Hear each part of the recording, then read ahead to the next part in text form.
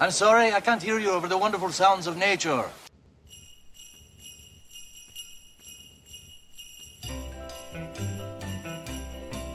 Mamacita, ¿dónde está Santa Claus? ¿Dónde está Santa Claus? Hey everybody, it's The Wrestling Life. It's episode 219. It is December the 12th, 2019. I'm Ethan.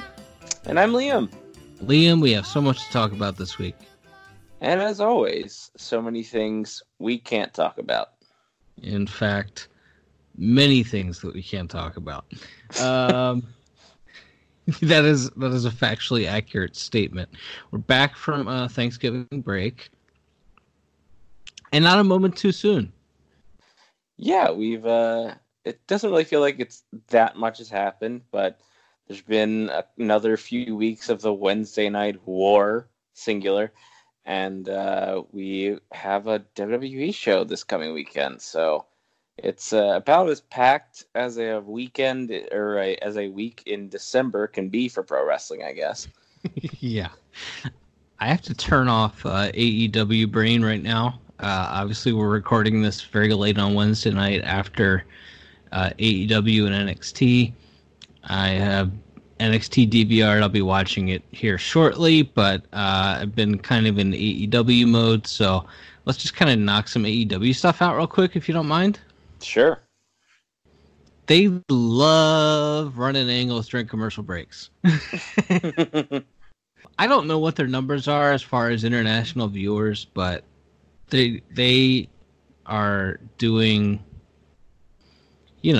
700, 800,000 viewers on TNT every week. I can't imagine they're doing anything close to that on Fight TV or whatever the deal is. TSN or... Right. Well, they do shockingly well in Canada, but, we're still talking, 50,000 people or whatever in Canada. Right.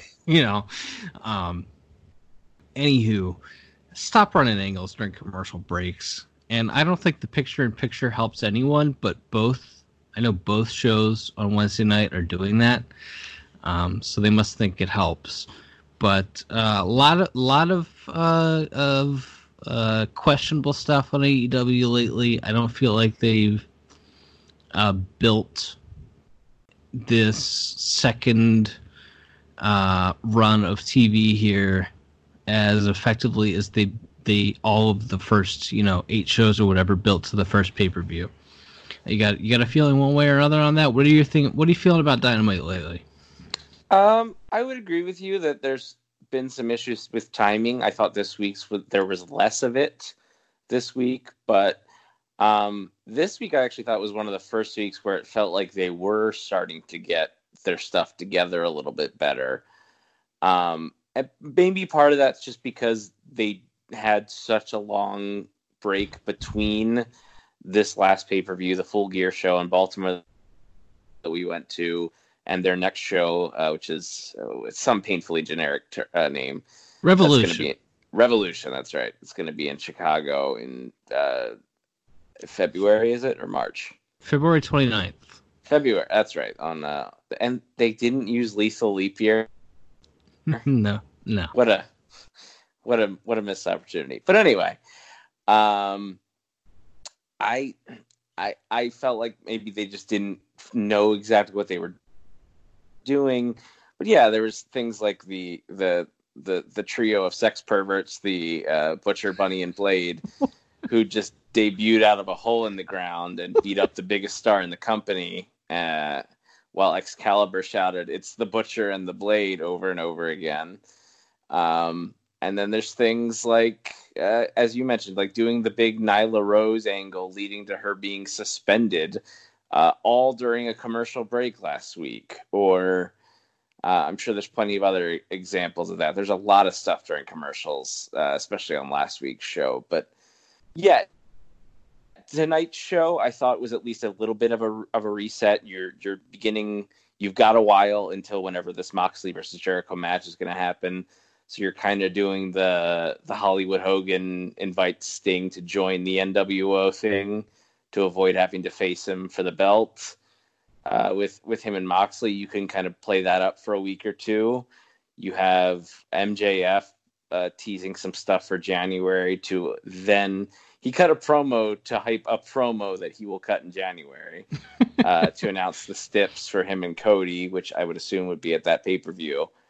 And then you set up a few things for the final AEW of 2019. So, like I said, I thought this week was a much better show than the last few have been, and it was more focused and it was more productive. But yeah, there's definitely you can tell that it's still a show that's only done 12 weeks of national television.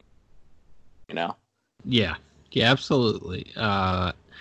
NXT is maybe not as flashy, but it's a very good show consistently. What are your feelings on, let's see, Balor challenging for the title against Adam Cole Bebe next week? Just kind of the general direction of the top stuff on NXT over the last couple of weeks. I would say, not to steal your gimmick, but I'm probably most excited for the women's match next week. What? Rhea Ripley and Shayna Baszler, I think, is going to be great. And Shayna has been on top of that division for so long, and it really feels like now's the time. And Rhea Ripley coming off the War Games match and the Survivor Series match, it really feels like there's never going to be a better time for her to win the belt. But Triple H is booking the promotion, so there's always the chance that Shayna will just win clean with her move. So I think that match has a lot of intrigue and a lot of excitement to it. I don't think anyone expects Balor to win the belt, and that to me just screams like TV program or TV title match. I would not have had Balor pin Keith Lee, which they did this week, because it feels again like he has some really strong momentum coming off of that Survivor Series show. And I mean, God knows what the plans are in the new year and who's going to be staying in NXT and what, and, you know, things can change on a dime depending on what side of the bed the old man gets out of. So maybe Keith Lee or some of these other people in NXT aren't long for this main roster, or aren't long for the NXT world and are going to be on the main roster soon. So I don't know. I think next week's NXT could certainly maybe show us what direction NXT is headed and potentially what the main roster is headed in 2020. Makes a lot of sense. All right, main roster WWE. I think just I want to get your thoughts, but let me just punch this real quick here. I think SmackDown is really dreadful, and I think the last two Raws have been actually good? Question mark? Like, there's been bad stuff on the shows. Like, all the Lana, Rusev, Lashley stuff is horrid. Yeah. But they're clearly trying some new stuff, and I haven't heard anyone discuss this yet. There's very clearly unscripted promos on the show, and not all of them, but quite a few of them seem like that the talent has bullet points that they're supposed to hit, and just the interactions feel a lot more like real human beings speaking to each other. So there's that, and because they have no idea, they have two ways of booking baby faces, as I mentioned to you off air, and the two ways WWE books babyface men are: one, 1999 Dwayne Johnson ripoff, or two, cuck. And so with Seth Rollins, first, underneath baby faces they're kind of hit and miss with, but so for, this time last year, I think everybody kind of liked Seth Rollins, and then they booked him like a cuck, and when that didn't work, they then started booking him to act and talk like 1999 Dwayne Johnson, which he is not, and he burnt down Bray Wyatt's she shed, and everyone does not like Seth Rollins.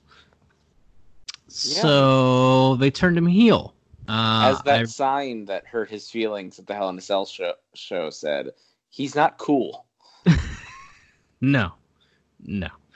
I'm not sure that he was cool before they tried to make him cool, but he definitely is not cool now. He's gotten less cool. Whether he was cool in the first place is up for debate, but he's absolutely gotten less cool over the last 6 months or so. Yes, so they just had to turn him heel. So I guess they're going to try making Kevin Owens the top babyface now. And what do you think of that? I mean, he feels like the only option as far as who you got on the top of Raw right now. Rey Mysterio was your other option, and I would have been fine with Rey Mysterio being the guy to beat Brock, but they chose not to go that route. And I'm not saying I think that Owens is necessarily going to be the guy to beat Brock, but for the time being, you need a guy at the top of the show that the fans like, that can have good promos that they'll get behind. Kevin Owens can do that, and it feels like the fans are kind of clamoring, and they were really, I think they especially like the dichotomy between Rollins and Owens, and there's some real life stuff to this too. If you watched Owens' DVD, him and Seth Rollins were not necessarily friends prior to coming to WWE. I think Seth was very much in the Cornette camp of this guy has ability but needs to get in shape or he'll never make it. And Kevin Owens said, F you, no, and made it anyway, and debuted against John Cena. And I think, so there's some real life stuff to that, but I think the fans can kind of feel that. The difference between Seth, who has gone through a number of different personas in his time in WWE, versus Kevin Owens, who has been Kevin Owens the whole time. I think that's Kevin Owens is, for lack of a better word, feels a lot more real, I think. And I think that's something, again, as you mentioned, authenticity tends to be lacking in a lot of WWE's top baby faces. And speaking of lack of authenticity, The Miz is wrestling Bray Wyatt for the WWE Championship. So, yeah, when you look at Owens, I think he has that little bit of authenticity, and there's the thing that he wasn't anybody's number one draft pick in real life or in storyline, and he still is at the top, and I think fans get behind that. So, yeah, I mean, until you bring up a Keith Lee or whoever you think your next actual top guy is, there are worse, Bret Hart level guys that you could plug in than Owens in that spot for the time being, right? I guess. I mean, I don't know. I'm not as high on Owens as you are, and I don't think the Steve Austin ripoff thing is particularly strong, but we'll see. I do like the dynamic of Seth with the Authors of Pain. I think it helps elevate them, as long as those two guys don't just become tackling dummies for Owens. You know what I mean? Yeah, theoretically, and they are large, so hopefully they'll be treated more like diesels for him, and less like Jamie Noble and right. And what's his name were? So Joseph Mercury. Well, maybe we'll talk about him later. But so I think I would say that is as fresh as anything up top has felt in WWE this year, especially when on the other channel you're watching Baron Corbin and Dolph Ziggler feud with Roman Reigns, and Bray Wyatt versus The Miz. Raw's looking okay right now. Yeah, worth noting, to my knowledge, at least as we're recording this, Miz is not wrestling for the title. It's just a match. It's just a match. Yeah, they could add they could make it a title match on SmackDown this week. There's really no good reason for it not to be a title match. Yeah. But I guess Miz has somehow become a placeholder for Daniel Bryan, who has gone missing. since Bray Wyatt took him under the ring and ripped his hair out. Like I said, SmackDown has been real bad. Lacey Evans is a babyface now, and beats up on my favorite wrestler every week, which is no fun. Let's see. Becky Lynch was not on Raw for like 3 weeks in a row. It's like 1 week she was at some event doing like PR work for the company, but then there were like 2 weeks where she just wasn't on the show for reasons. I don't know. We'll touch on TLC in a little bit here, but since we're completely this is a free-flowing discussion that occasionally touches mature subjects. Yes. You brought up Joseph Mercury and Ring of Honor, and they have a final battle show that's in our hometown this weekend, and I have little to no interest in Ring of Honor ever, but I guess it's probably pretty newsworthy to talk about how they have a bunch of guys' contracts coming up here in the new year, guys like Flip Gordon and Bandito and Marty Scurll and people like that. And all of this Joey Mercury stuff and Kelly Klein stuff and allegations that Kelly Klein had an undiagnosed concussion and the company was going to allow her to fly and work a show overseas. And Joey Mercury, who I think his intentions here are good, but is absolutely a certifiable crazy person.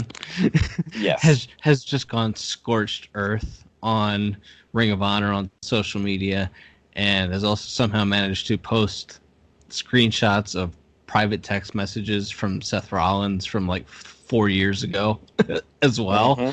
It's like there's a lot of bad Ring of Honor stuff right now, but Joey Mercury is also a crazy person. Yeah, I think that's both things can be true. Ring of Honor can be a terrible company that doesn't care about its wrestlers. And Joey Mercury can also be nuts. I think these are both accurate statements at this moment. Can I just pop in here and say that I don't mean to make fun of if there's a legitimate mental health issue there. Sure. I don't mean to make fun of that. I'm just saying I would more say, more in the general sense. Yes. I know. I mean, there's record Joey's talked about. He had a very, very rough childhood, and he has publicly spoken about, battles with addictions of different kinds over the years. I'm not attempting to make light of any of that, but obviously he has chosen to go about this in a very specific way, to say the least, and that way is to just stream of consciousness, blur everything out, and F everybody, and he's gone, as you said, scorched earth with it. So I mean, it doesn't look good for anybody for Ring of Honor and them. I mean, the maybe the funniest ones to me, and I don't know if funny is the right word, but when Mercury shared the text where he was like, yeah, we really should have put Marty Scurll over at that Madison Square Garden show. And they're like, well, he's leaving in a year. We can't do that. And then they put the title on Taven, whose contract was up sooner than Marty's was. Right. And who they then declared was not able to get over despite being the world champion for like 6 months. And then they re-signed. Right. For like $250,000 or whatever. Yes. So just a wild, weird company.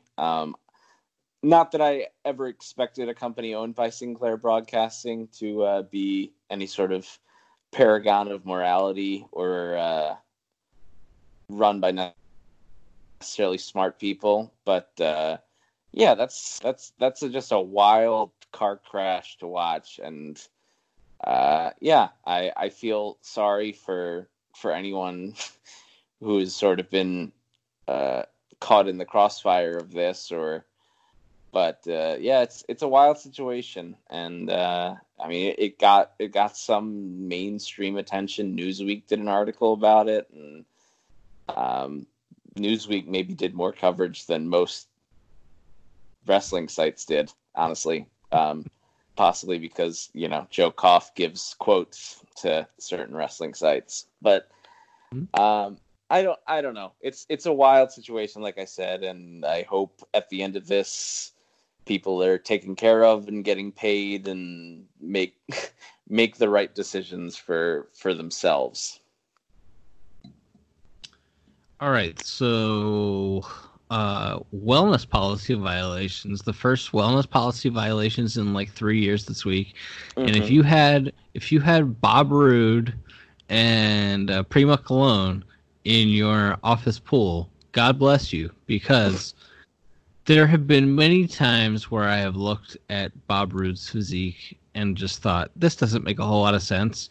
But I was willing to allow for the fact that, well, maybe the man just hasn't had a carb in 15 years and and works out real hard. But and to be fair, we don't know what he got popped for.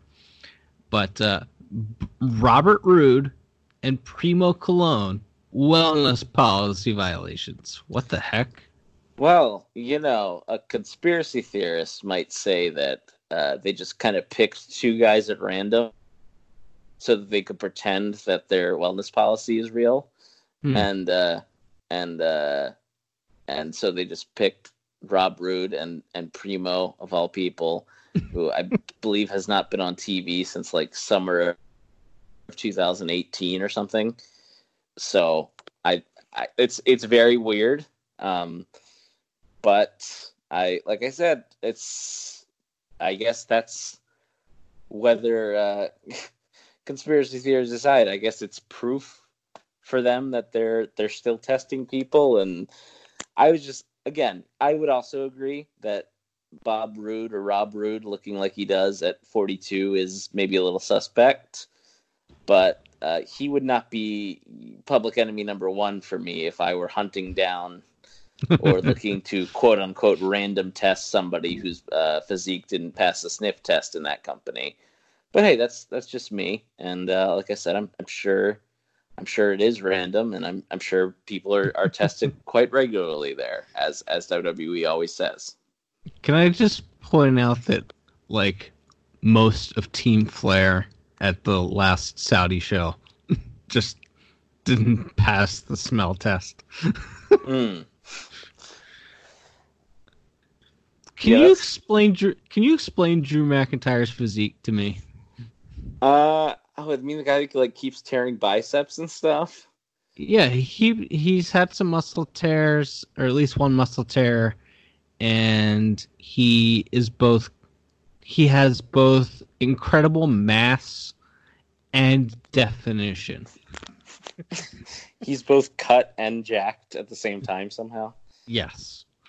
Yeah, it's wild. I'm sure he has good genetics, and I feel like generally that's a thing. Guys generally get in much better shape when they hit their late 30s than they were in their late 20s. I think that happens a lot. Sure, when he was there like 11 years ago, and he was 21, 22 years old or whatever. When, trust me, once you hit 30, life gets hard.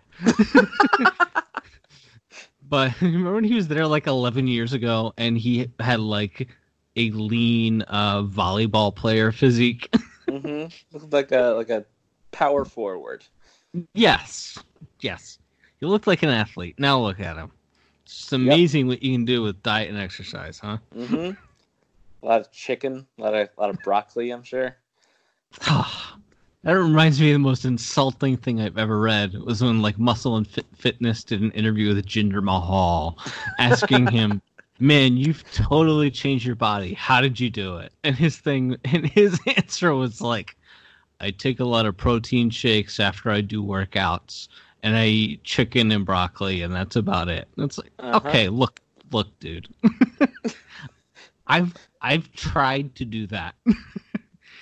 I was in notably better shape than I am now, but I never looked like Jinder Mahal. Yes. Never. And to be fair, I just want to say, if these people are taking supplements that are prescribed by a doctor, a real doctor, right? I'm not judging anyone, because let's say he took anabolic horse steroids. If I took those same steroids, and even if I worked out hard, I don't think I'd look as good as Jinder Mahal. Right. So, like, I'm sure he did work out very hard. I'm sure he did diet very hard.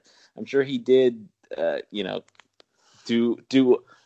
a lot of work for it. But, like, come on, like, Right. Don't tell me that's all you did. Right. That's all I'm saying. Right. Like, you don't just pop steroids and look like that. You have to work incredibly hard once you take the steroids. But still, there's, yeah, I'm not. This is all theoretical for the record. Right. All hypotheticals. Tell you what, if I was on TV in my underpants every week, I'd be very tempted to do things that would help me cosmetically look better, you know? Yeah. Anyway, just such a horrifying thought of me on television every week in my underpants. For some reason, I'm reminded right now of Jake Hager, Chris Jericho, and Jim Ross being in the announce booth tonight on AEW.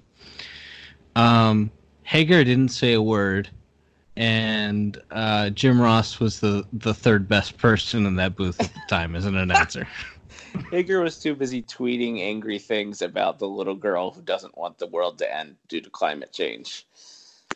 Oh, is he one of those guys? Did you not see his tweet storm today? No. Time magazine named the little girl Greta Thunberg, who has become somewhat of a famous icon as a member of the generation that will be most heavily affected by climate change if the world does not drastically reduce its carbon emissions. There's an argument and there's a discussion to be had over whether or not a child should be put at the forefront of a discussion like this. Sure. But on the other hand, it's not really shouldn't be treated as a discussion, because it's 100% of scientists agree this is what's happening. Right. So regardless, yes, Jake Hager angrily was tweeting at Time magazine and then arguing with fans on Twitter about how I believe one of the tweets was something about how it's not real. They just want you to think it is. So yeah, that's how Jake Hager spent his Wednesday afternoon. But yeah, back to your point, JR's bad at commentary. Like, it was really clear when he didn't have Excalibur there to call moves and Shivani there to just be like a good babyface color commentator. Yeah, that he's totally lost out there. That little bit at the end when Jericho and Hager ran down to beat up the Jurassic Express, and it was just Jim Ross. Woof. Like, you remember when Byron Saxton had to call a match by himself after Michael Cole got F5'd a few years ago? And it was so bad that, like, after one segment, they sent Lawler out to save him. That's what I thought of with that. I was like, if this went more than 2 minutes with just Jim Ross by himself, it was going to be some of the worst commentary anyone has ever heard. And thank God they got Tony and Excalibur back out there to do the plugs for next week. It was only like 45 seconds. It was bad, man. It was real bad. I had the exact same thought. It's like, oh boy, this is going to be rough. Yeah. Oh man, poor JR. Like, you know what I mean? Like, the 67-year-old guy loses his wife or whatever and just wants to do the old job he used to be good at. And it's just, he's got this whole new world of social media where fans are tweeting bad things at him all day and he chooses to read it. It's like, there is part of me that is sympathetic towards JR, but then there's part of me that sees him like being a sex pervert on Twitter, and it's like, nah, he deserves all he gets. Once again, both things can be true. And like, I understand that JR serves a purpose, especially to probably like network executives and people who know him from when wrestling was really popular 20 years ago and see him as like an important part of that presentation that they're a Major League Wrestling company. So, like, I get why he's there. And again, I mean, I think we've talked about it. Like, I don't think he has not been terrible every single week. There are moments even where I think he's been good, when him and Excalibur have worked well together. Yeah. But when he is bad, he is just the worst. Yeah. He, like, threw to commercial, like, 6 times tonight and then said, no, we're not going anywhere, because they were picture-in-picture or whatever. Yeah. It's like, the first 3 times it happened, it was like, okay, he's just a little confused. And then the 4th time, it's like, okay, pay attention, ball paw. Yeah. Oh, boy. While we're on announcing, the SmackDown team of Cole and Graves is just freaking dreadful. You don't say. It's real bad, but and I think Jerry Lawler is an extremely problematic human being, and a pretty scummy guy. But he is, and this is very low praise, the best commentator in WWE by far right now. Like, actually, that goes to Samoa Joe, but who's been filling in on Raw as the third man in the booth while he rehabs. He better be careful, though, because he's going to be so good in that job that they're going to want that to be his job forever. And then they'll ruin him. Yeah. But the Raw team, at least of Joe and Lawler, I don't know about Vic Joseph. It's like I don't know how to judge WWE play-by-play guys that aren't Morrow, because they're not really there to call wrestling. I'm not sure what they're there to do, but it's not to call wrestling. So I don't want to denigrate Vic Joseph too much, but Joe and Lawler are very good. Mm-hmm. All right. Well, yeah, like Vic has always struck me as like he's much like Tom Phillips. I think they can all be and Cole himself can all be good, can all be serviceable at the very least. Right. But a lot of the time they're going to spend their time having to plug social media and squeeze a lot of nicknames and really ham-handed analogies that are being yelled at them by a 70-something-year-old crazy man. So I'm sure it's not a fun job to be a play-by-play guy in WWE. But yeah, I would not say that Vic Joseph, at least since his move to Raw, has been good. All right, let's chat about this TLC card here. They're doing the very lazy open challenge for the Viking Raiders. I'm assuming that's going to be on the pre-show. I'm not sure. They're going to issue an open challenge for the Raw Tag Team titles. This would be a nice spot to debut a new team or something, but I doubt they'll do that. Any thoughts? Weren't Hawkins and Ryder supposed to get a title shot like 3 weeks ago and then didn't? They got beat up by somebody. That's right. They won I feel like it's been longer than 3 weeks, but who knows? They won a title shot at a house show in Germany or something. Yes. Yeah, and then they got beat up before they got the match.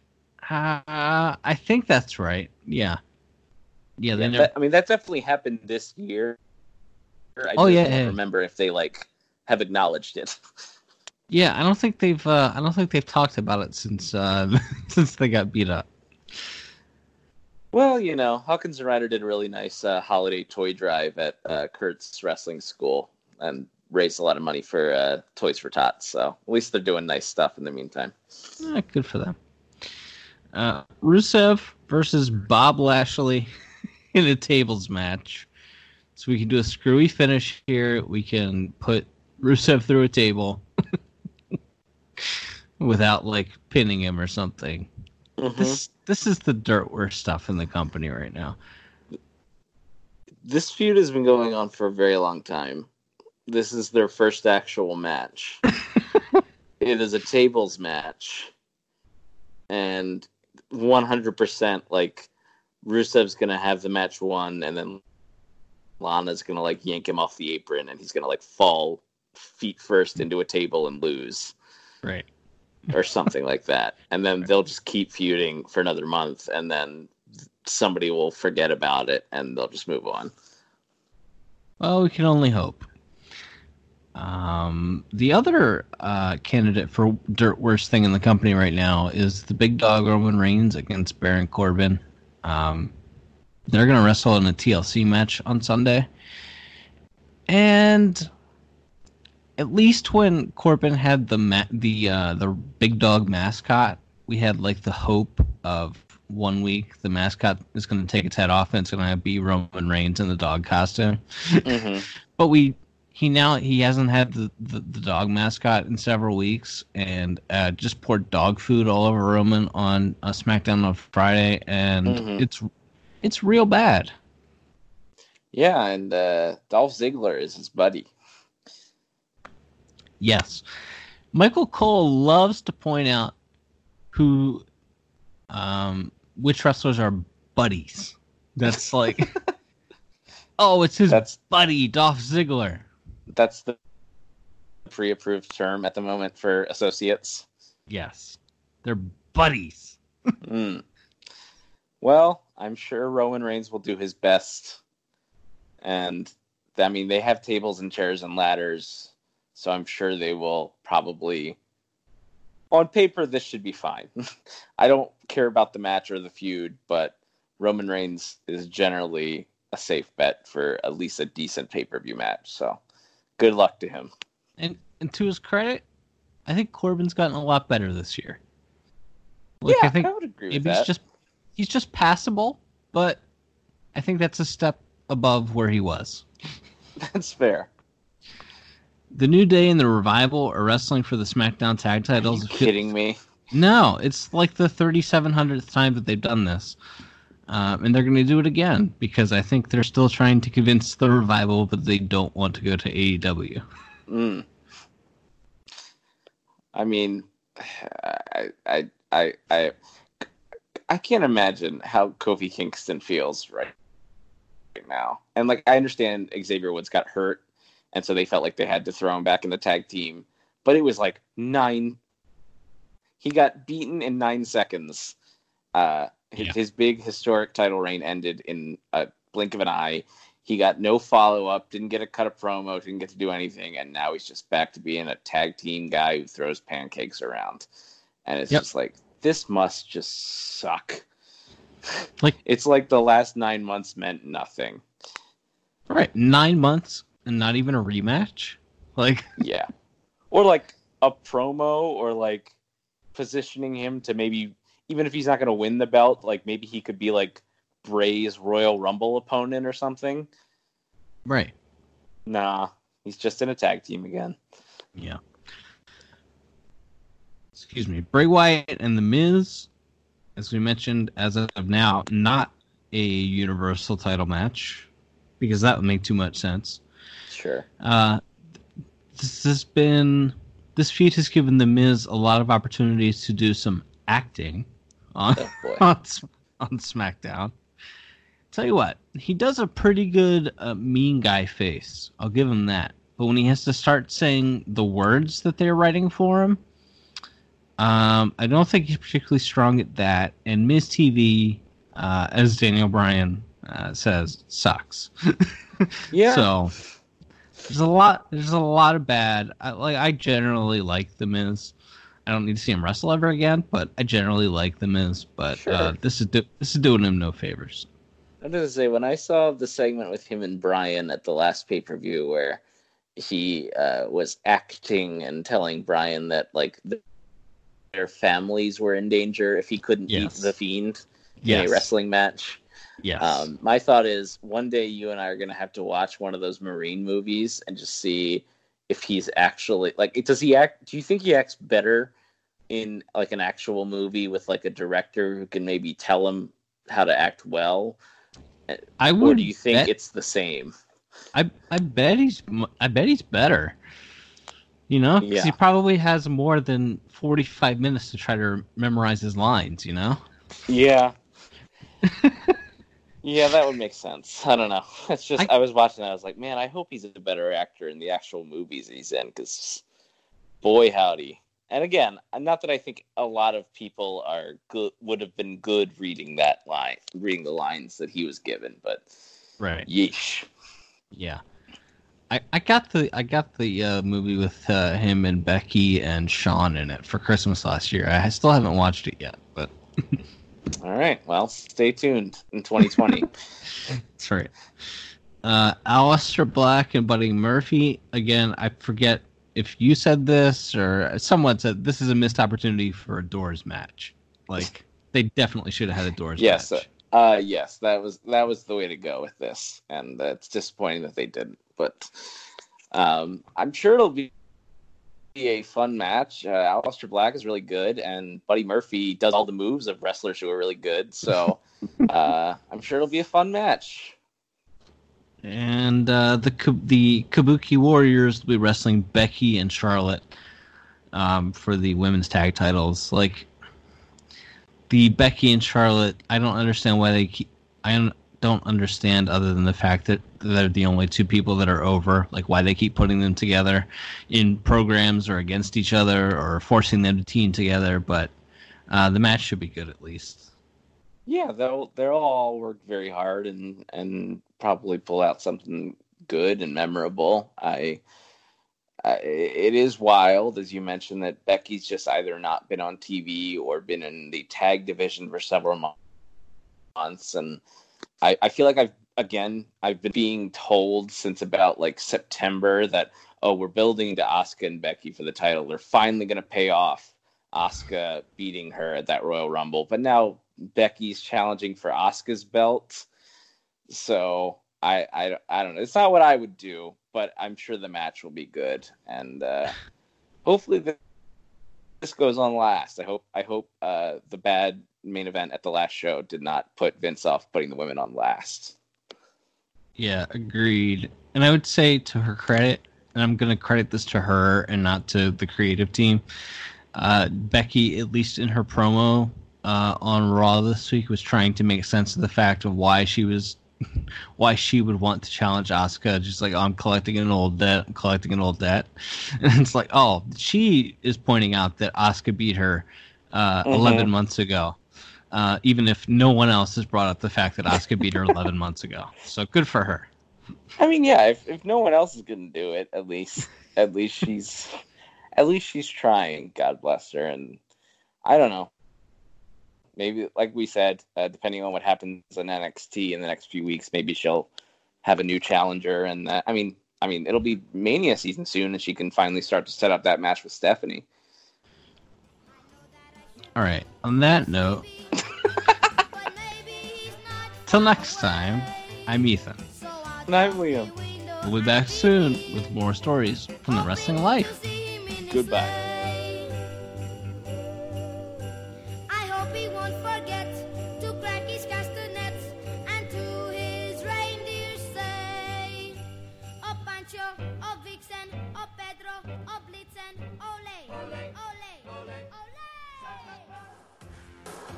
Thanks for listening to The Wrestling Life, a part of the Elite Podcast Network at obpapparel.com. For other podcasts like this, head to obpapparel.com.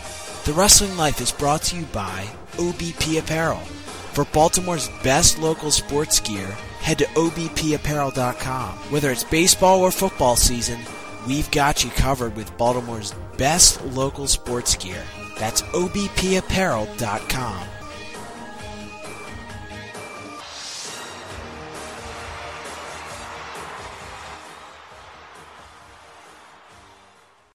Thanks for listening to The Wrestling Life, a part of the Elite Podcast Network at obpapparel.com. Be sure to go and subscribe to us on iTunes. Just search for The Wrestling Life on the iTunes store. Make sure you leave a review and tell us how we're doing. Also be sure to follow the guys on Twitter at TWL_podcast for live tweets during wrestling events and other hilarity throughout the week. That's at TWL_podcast. Now back to the guys.